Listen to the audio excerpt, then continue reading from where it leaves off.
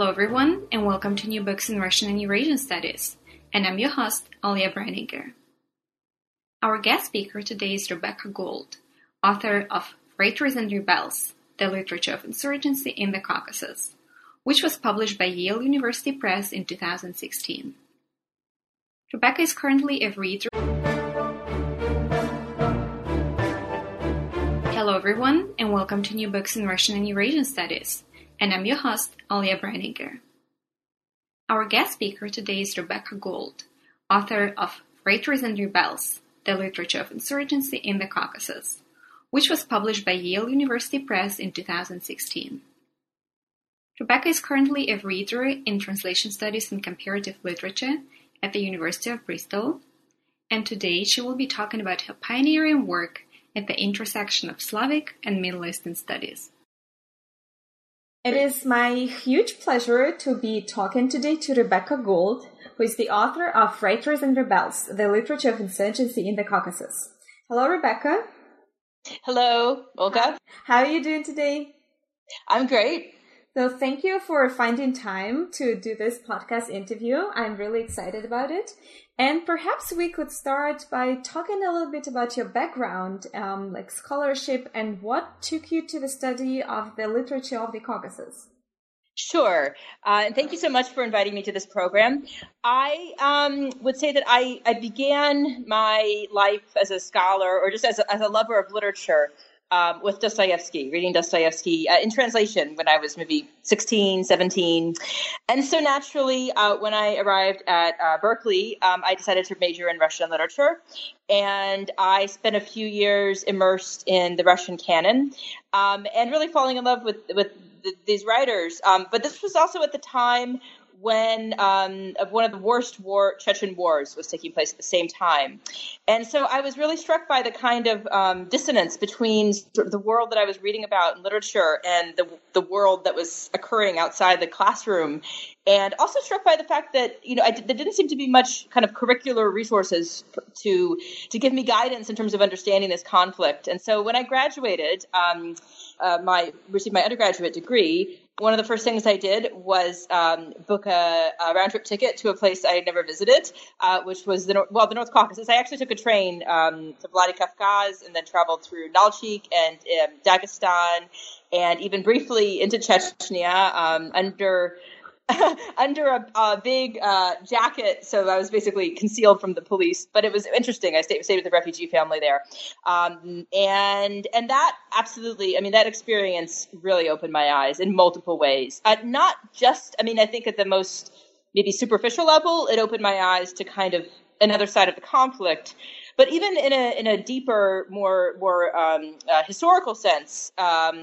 It opened my eyes to a kind of diversity of literatures and languages and cultures of people who had Russian as a lingua franca, but whose lives and traditions and histories and sense of identity were defined by something that was quite different from anything that could be encompassed in the Russian language or the Russian tradition or anything in my undergraduate education.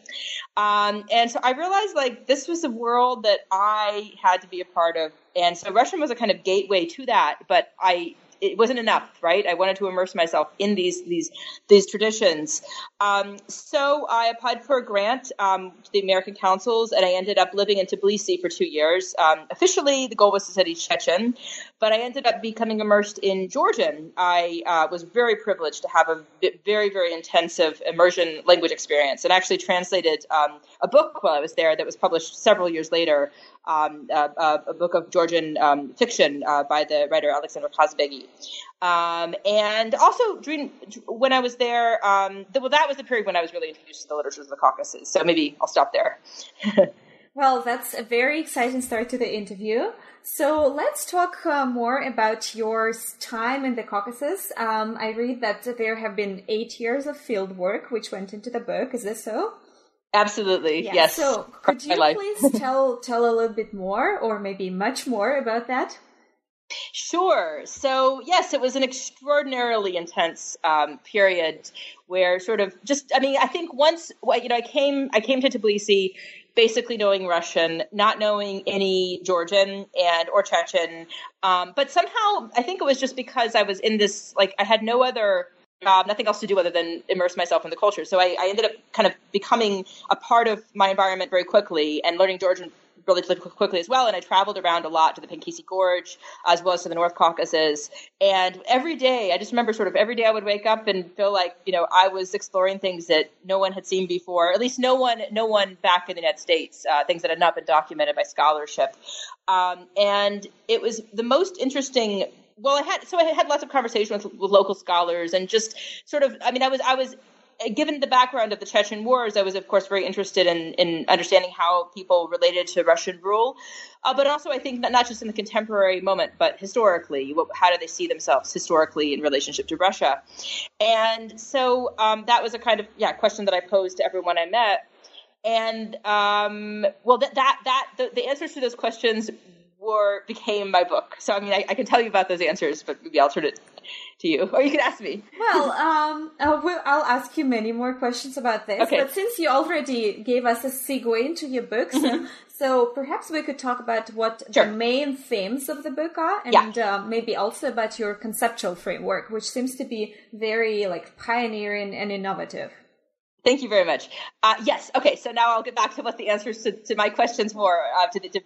People I spoke with from, I think, significantly for the book from many different social demographics. So professors, villagers in Pankisi Gorge, just a range of students and so on. And there was one figure, or I could say like a term in a sense, or just a phenomena that was kind of constantly reiterated when people remember the history of resistance to Russian rule. And that was the abrek, or the bandit, is one very imprecise and imperfect way of translating this term. And it is, of course, a Russian term, although many Russians may not know it, but it is a term that exists in the Russian language, but it comes from the languages of the Caucasus. So every Caucasus language has their own version of this word. And it's a sort of unifying, one of the many things that kind of unify the ethos of this culture.